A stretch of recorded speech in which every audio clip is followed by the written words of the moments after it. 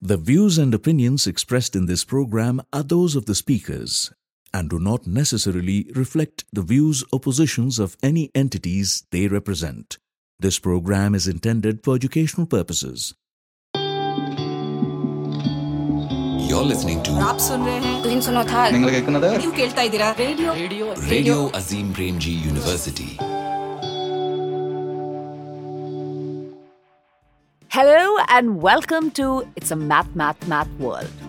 We are traveling to Greece with Professor Divakaran. Hello, Professor. Hello everyone.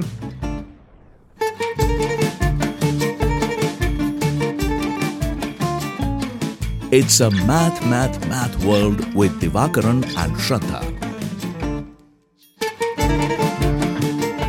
Episode 3. A Greek Trajectory.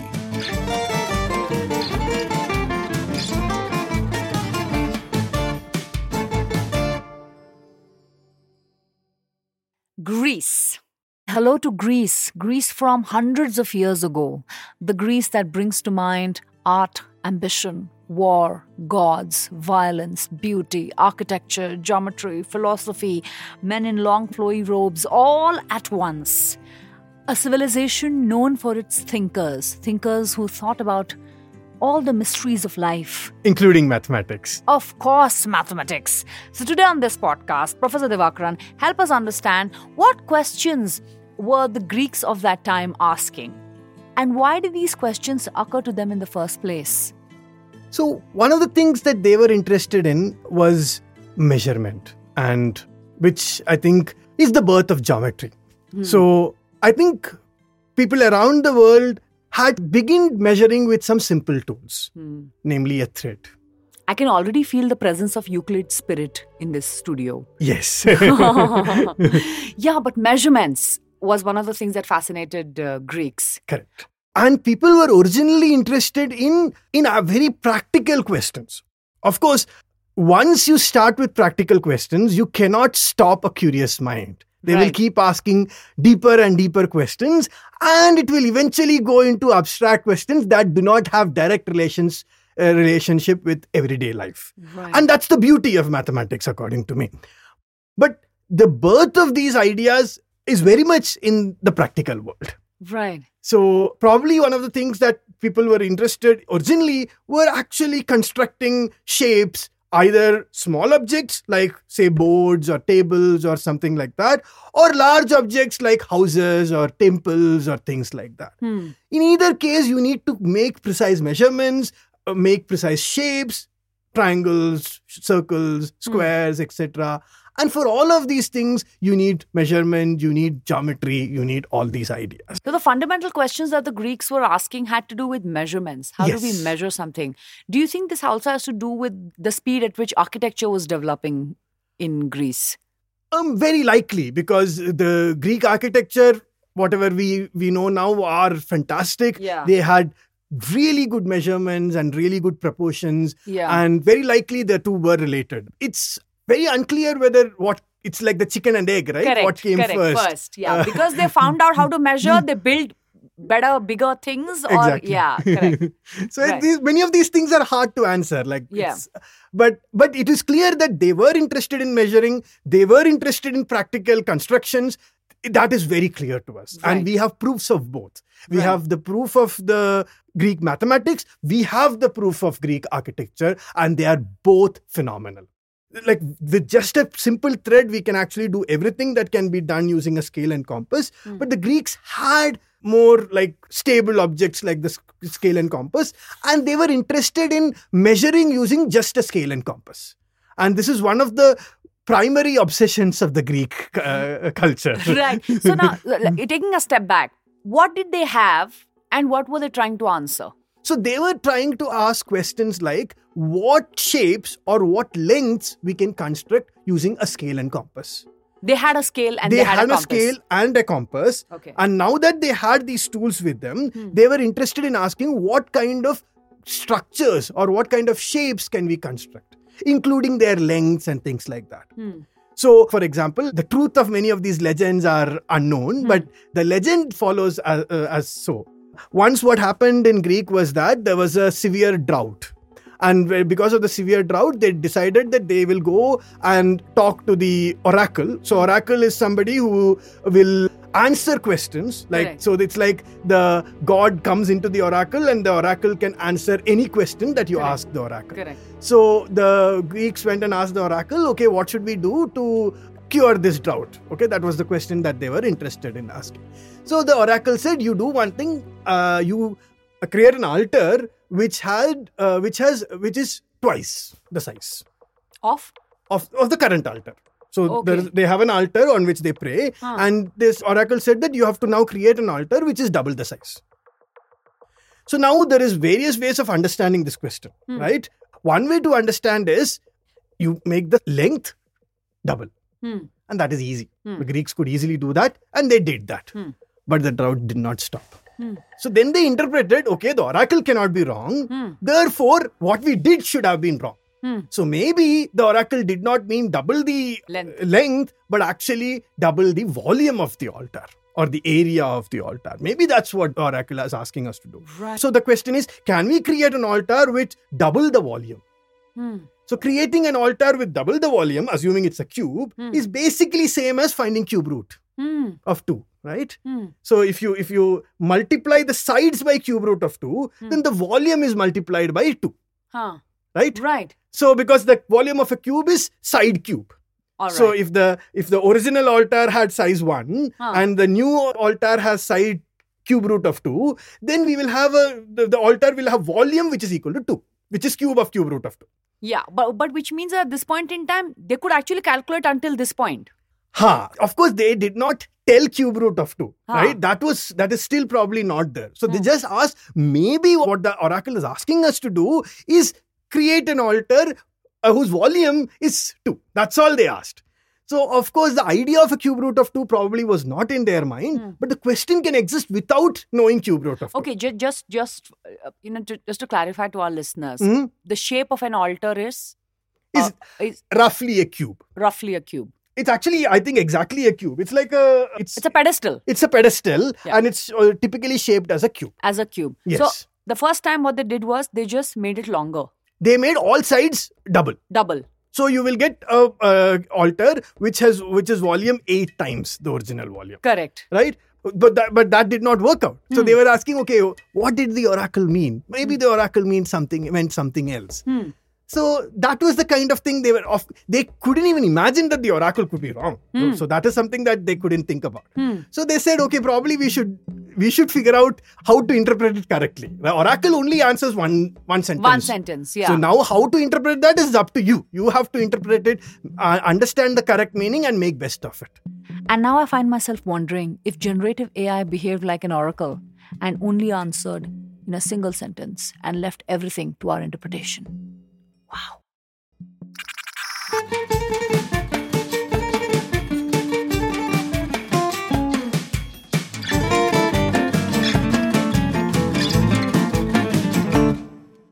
So there are various such instances and stories which led people to think, what kind of numbers can you construct using a scale and compass? So this is a question that was natural to them. So the oracle said double the size of the altar.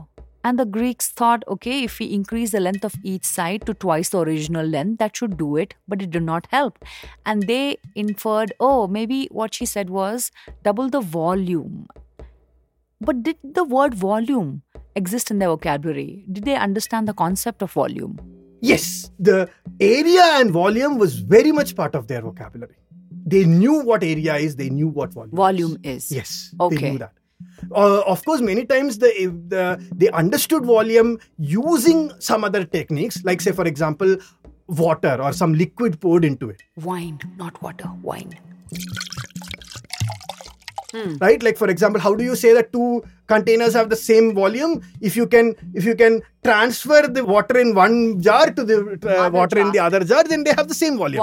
And if it's exactly, if the full in one jar is equal to the full in the other jar, then they have equal volume. So sometimes the understanding might be just as crude as this. Yes. But they certainly had the notion of volume and area both. But now they are stuck because they don't know how to double the volume. Exactly. And this now spawned the question, can we measure every length that there is to measure? So the Greeks, there are 3 classical problems in Greece. One is this doubling the cube, which we already discussed. Then the thing is squaring the circle. So here the question is, given a circle, can you find a square which has exactly the same area as a circle? Let's say the radius of the circle is 1 for simplicity, because it doesn't really matter. Then what's the area of the circle? It's pi. So if I want to construct a square with the exact same area, then what should be the side of that square? Root pi. Root pi, correct, sorry. Correct? Yes. So I need to construct the square with side root pi. So the question again is, can I construct a length root pi? That's the question. So this again, even squaring the circle, even though it's a question of area, it's actually a question about lengths. The earlier question about doubling the cube was actually a question about volume, but that is also a question about lengths in some sense. Wow, okay. Right? So these are all about what kind of lengths can you construct. Okay, that is, what's the third one? The third question is, given an angle, can you trisect it? So the Greek people knew how to bisect an angle, and in fact we learn it in school, how to bisect an angle. Yes. But they did not know how to trisect an angle, and they wanted to understand if we can trisect an angle. And these were questions the Greeks had even before there was a standard unit of measurement. Yes. Maybe they had some standard, but the standard might not be as standard as our SI unit. Or even as accurate in all situations. Like Exactly. Because one guy would say, okay, this is the unit of measurement. Let us say this stick. Correct. Right? So the height of this building is going to be 2,750 sticks. Correct. But that's his stick. Exactly. Right? Someone else can have their own stick or thread or rod or box or whatever. Right? So basically everybody had their own standards at this point in time. Correct. There was not even a standard unit of measurement. Correct. But here the Greeks are saying how to trisect an angle. Right? Which seems like a very complicated problem when you don't even have a meter, centimeter, inch sorted. So I think that is where I think the Greeks did, in some sense, beyond a point, they separated the practical and the abstract. They had the understanding that the unit did not matter. In fact, that is the whole idea of similarity and things like that. Correct. Right? So when I say two triangles are similar, what they are saying is, okay, this triangle has length 5 centimeter, 4 centimeter and 3 centimeter. That triangle has length 4 meters, 5 meters and 3 meters. Correct. What's the big deal? What's the big deal? One is centimeter, one is meter. It's the same thing. All that is matter is what is one. The moment you choose one, the difference between these two triangles, these two similar triangles, is that the one is different in these two similar triangles. Correct. But that's the only difference. And they had this understanding. I think part of the reason is because the Greeks lived in I think that's also part of the reason it's fascinating, right? Athens is such a small city. And it has produced so many intellectuals in such a short span of time. Correct. And because it's such a small city, there is nothing lost in translations. Right. But now we are a big world. Yeah. If there is no standard, it becomes difficult to talk to each other. So that's the reason why standards are more important in current day, because somebody from India will be talking to somebody from America, for instance. Yes. They have to understand each other. Correct. And probably this will also be what I'm talking today might be heard by people 100 years down the lane. I want to ensure that they also understand. So I think our need to be accessible across space and time is something that is making us more obsessed with standards.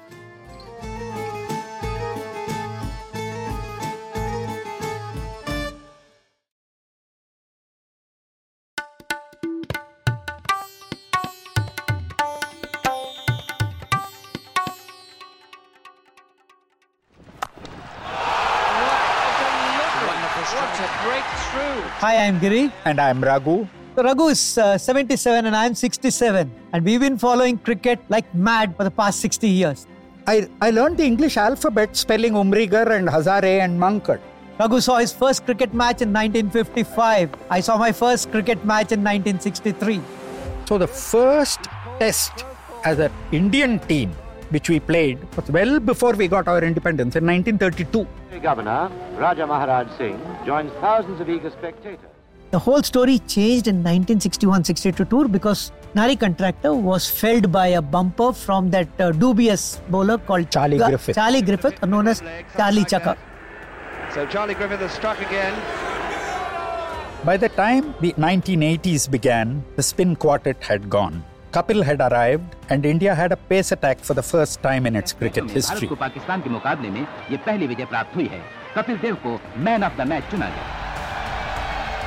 The inflection point is the 90s. Doordarshan would go say, can you please show this match? You now had people saying, can we host your match? The money started coming from there. Some of the most amazing things that have happened in the last decade, which includes women's cricket, media, analytics, and the way the game has changed in this last decade. In Well Caught by Raghu and Giri, hopefully you'll get a sense of how we must have fought and discussed and come together to write our books. Brilliantly caught. Absolutely magnificently caught. Well Caught by Raghu and Giri. Enjoy the show. Coming soon, only on Radio Azim Premji University.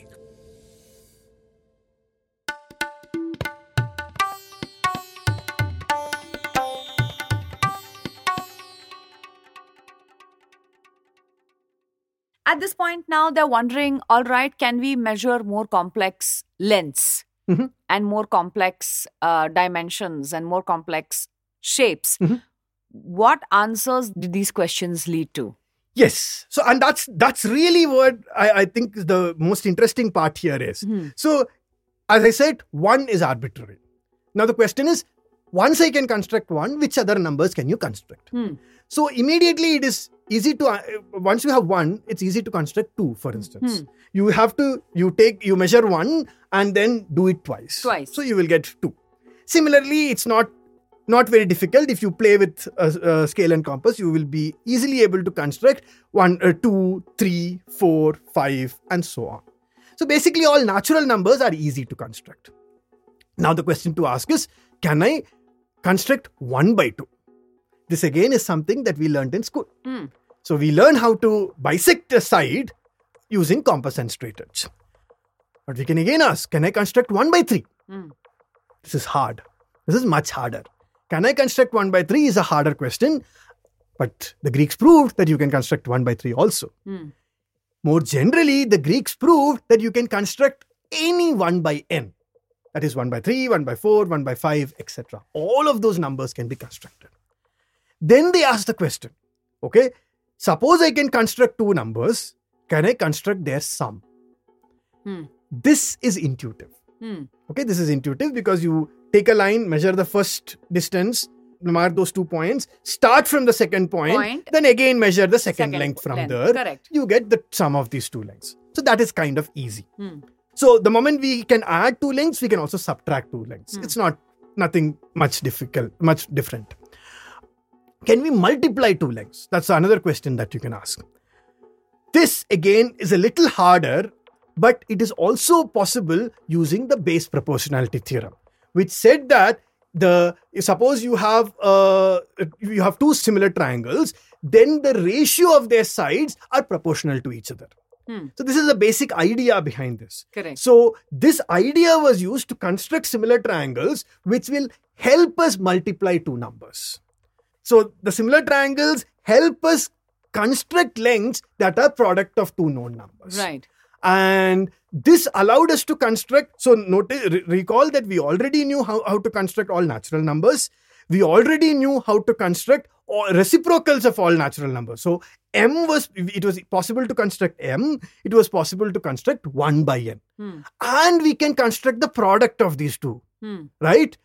So you can construct m into 1 by n, which is m by n. So in other words, we can construct all rational numbers. Right. Using compass and straight edge. Right. And this is really a revelation, right?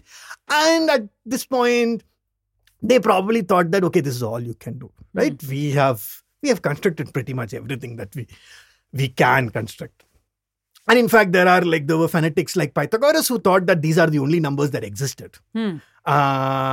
And what is ironic is that it is the same Pythagoras' theorem which led to a number that is not a rational number. Right. And there are legends which said that the person who first openly advocated for this irrational number was executed by the Pythagoreans, which is like a strange cult with very strange beliefs and things like that. Right. So, of course, these are mathematicians who got offended. Yes, these are mathematicians, but at the same time, they are like cults. They have like strange mystical beliefs, including things like you cannot eat beans and stuff like that. These are mathematicians who are offended by the introduction of an irrational number. Exactly.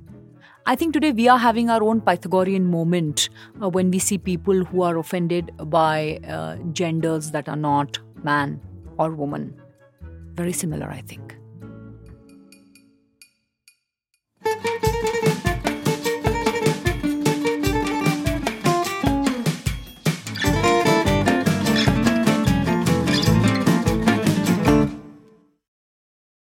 They could also construct root 2. See, that's what makes it even more puzzling, right? Because root 2 came from Pythagoras' theorem. If you take a right-angled isosceles triangle with the two sides having length 1, then the hypotenuse has length square root of 1 plus 1, correct, which is square root of 2. 2. So, and that is an irrational number. They knew that, they proved that, all of that they could do. And in fact, this might have come as a shock to Pythagoras himself. Exactly. Who did not believe in irrational numbers. So, his own theorem, Pythagoras' theorem, showed the existence of this number, but he was still reluctant to accept it. That is what makes it really surprising in some sense. Okay, here I wanted to ask you, the fact that Pythagoras was reluctant to accept something that his own theorem proved. And I've also heard this against a legend that Pythagoras actually traveled to India and probably was inspired for the Pythagoras theorem by what was already proved, accepted in India by Indian mathematicians. And probably at that time, root 2 wouldn't have puzzled Indian mathematicians as much as it puzzled Pythagoras. Possibly. So it is true that the Pythagoras theorem or versions of Pythagoras theorem existed in India. That is true. That is really true. Whether there is a connection, whether Pythagoras came to India or not, I don't know. Maybe there is, maybe he came, maybe he did not come. Okay. These are things that... Okay. But it is true that Indians had, and not just Indians actually, to be honest, several cultures had independently discovered Pythagoras theorem. In fact, Pythagoras theorem is the most fundamental aspect of geometry. Any civilization that has ever done geometry would have some version of Pythagoras theorem for them. Correct. It's really the backbone of geometry, right? Everything else comes from Pythagoras theorem.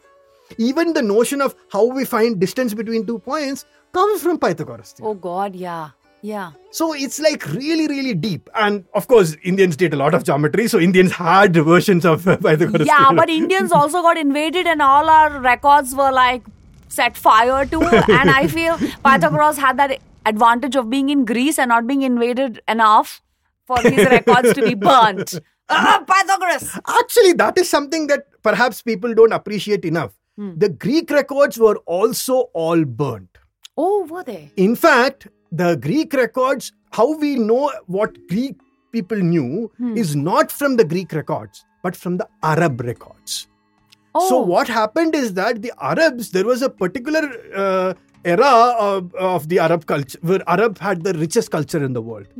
But they were mostly what they were doing at that time is, of course, they did build upon it, but the first immediate step that they did was they took knowledge from all across the world they knew, which included Greek, Europe, and India and China and all of this. They accumulated all the knowledges from everywhere and documented all of it. And did they give credit to... They gave complete credit to whoever. That is so cool. Arabs have to be really respected for that. That is so cool. They never said that this is our creation. They always said this is this person's creation. This is that person's creation. And they documented all of these things. And in fact, the Europe went into what is known as the Dark Age. Right. And during that time, any knowledge about the Greek knowledge was lost to Europeans, but later it was rediscovered because of the Arabs. Yes. Oh, this is so wonderful to know. Wow. So it's not really that of course the Greeks were brilliant. They discovered all these things, Right. but we would not have known that without Arabs.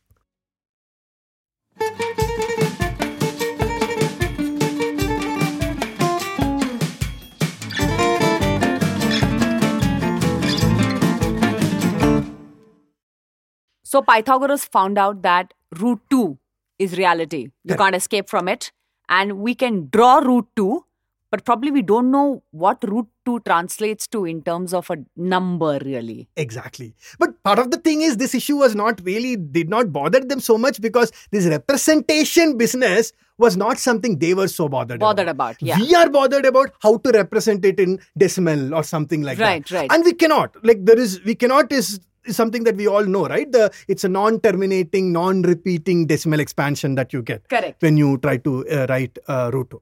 But they were not so bothered about it and they could not do it. So and that's part of the reason why there was a discomfort, right? It's a number they don't fully understand. Right. But can measure, can draw. Yeah, exactly. The length of. There is Wow. something that makes you uncomfortable. So I do sympathize with Pythagoras in that sense. Yeah, and it's quite amazing because now that you think of it, you cannot fully represent root 2, but ask me to draw the length very easily. Exactly. I just have to draw a right angle triangle where the sides are 1 and 1. Exactly. Wow. So, yeah. So the natural question is, okay, what are all the lengths that you can construct using a compass and straight lines? Correct. We know that the equation of a straight line is a linear equation of the form ax plus by is equal to c. Something of Correct. that form. And the equation of a circle is something of the form x square plus y square is equal to r square. Right? R is the radius of the circle. So now what are we doing when we are finding the intersection of two lines? We are finding the common solutions to the two linear equations. Correct. When we are finding the intersection of two circles, we are finding the common solutions of the two quadratic equations. When we are finding the intersection of a line and a circle, we are finding the common solutions of a linear equation and a quadratic equation. Right. Now, I can construct a quadratic equation with these natural numbers or integers as my coefficients. So, for example, I can take the quadratic equation x square is equal to 2. And I can solve that and I get square root of 2. But now I already have square root of 2 with me. Now I can construct the equation x square is equal to square root of 2. So I will get fourth root of 2 also. Right? Okay. Right? That's why. Now I have fourth root of 2 I have constructed. Now we're getting very groovy. Okay, now what if? So I look at x square is equal to fourth root of 2. I can solve that also using the same technique. So because of that, I can construct eighth root of 2 also, and so on. So I can construct quite a bit of, it's not just square root that I can construct. Right. I can keep on doing one step after the other, after the other, after the other. So you can do quite a bit of it. So I'm imagining a party where all these mathematicians have gotten together with the little pieces of whatever chalk or wood and saying, you know what, this is square root of. Correct. Yeah, whether you got together, what do you have today? Look at this chip of wood. Cube root of 2. Is that all you got? Eighth root of 2. Wow. So they could always do this. But as I said, you can only solve quadratic equations. You cannot solve cubic equations. So for instance, you cannot construct cube root of 2 using compass and ruler. Yeah, because Pythagoras' theorem had only gone as far as square root of 2. Exactly. So geometry was really the benchmark. Exactly. Yeah, so if geometry has accepted a number, then that number was mainstream. Exactly. If you can construct a number, that's a mainstream number. That's a genuine number. That's a genuine number. Oh, so the rite of passage was, can you draw that number? Exactly. If you draw it, then it's a number. I will accept that number. Oh. Yeah, so until not so long ago, movies were to our songs what geometry was to numbers in Greece. If a song was not in a movie, sorry, it's not playing on radio. To be a mainstream song, you better be in a movie. And to be a mainstream number, you better be in geometry.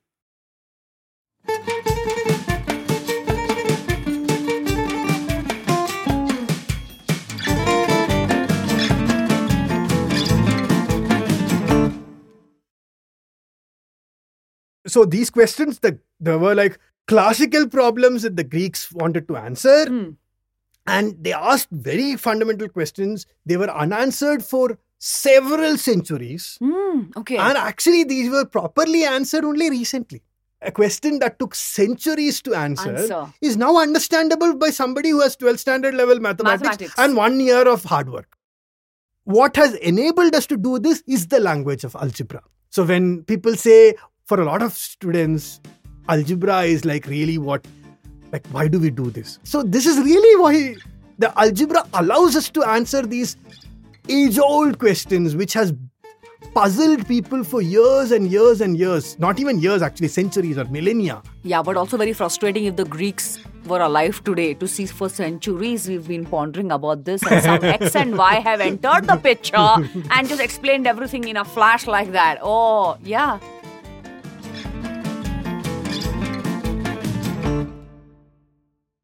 Even though the questions that the Greeks were asking then were being articulated and solved only years, centuries later, with the questions that the Greeks had and with the understanding that they had, with these two, what were the Greeks able to achieve? So the Greeks were able to achieve a lot of things. For example, whatever could be done, they proved that it can be done. But often their difficulty is when something actually could not be done, which we now know because we have a proof that it cannot be done, they were a little stumped. They did not have a clear idea of how to show that it cannot be done. Right. But I'm also imagining there were probably mathematicians and architects who lost their life because they couldn't explain to the king why they cannot make this building. Yeah, probably. What? Why can't you make this building? No, because we don't know how to measure this. And no, just chop his head off. Stupid mathematician. Because the king didn't understand why, and he could not explain why it cannot be done. Oh, sad. Sometimes it's so important to also explain why something cannot be done. Of course, the king also has to be able to understand it. Even if you know how to explain it, the king does not understand. Well, that's a problem that prevails even today. A lot of bosses and managers don't understand why something cannot be done in the given amount of time. And then, yeah.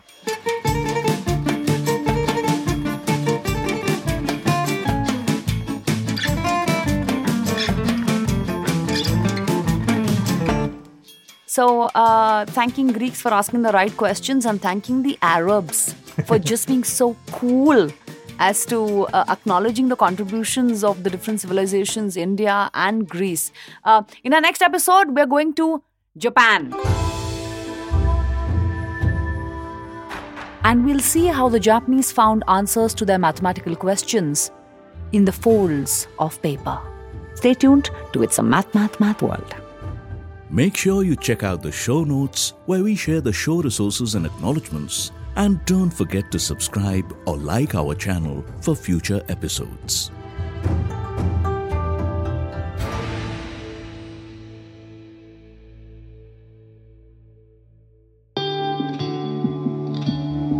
You're listening to आप सुन रहे हैं तुम सुनो था നിങ്ങൾ കേൾക്കുന്നത് क्यों കേൾता इधर Radio Azim Premji University.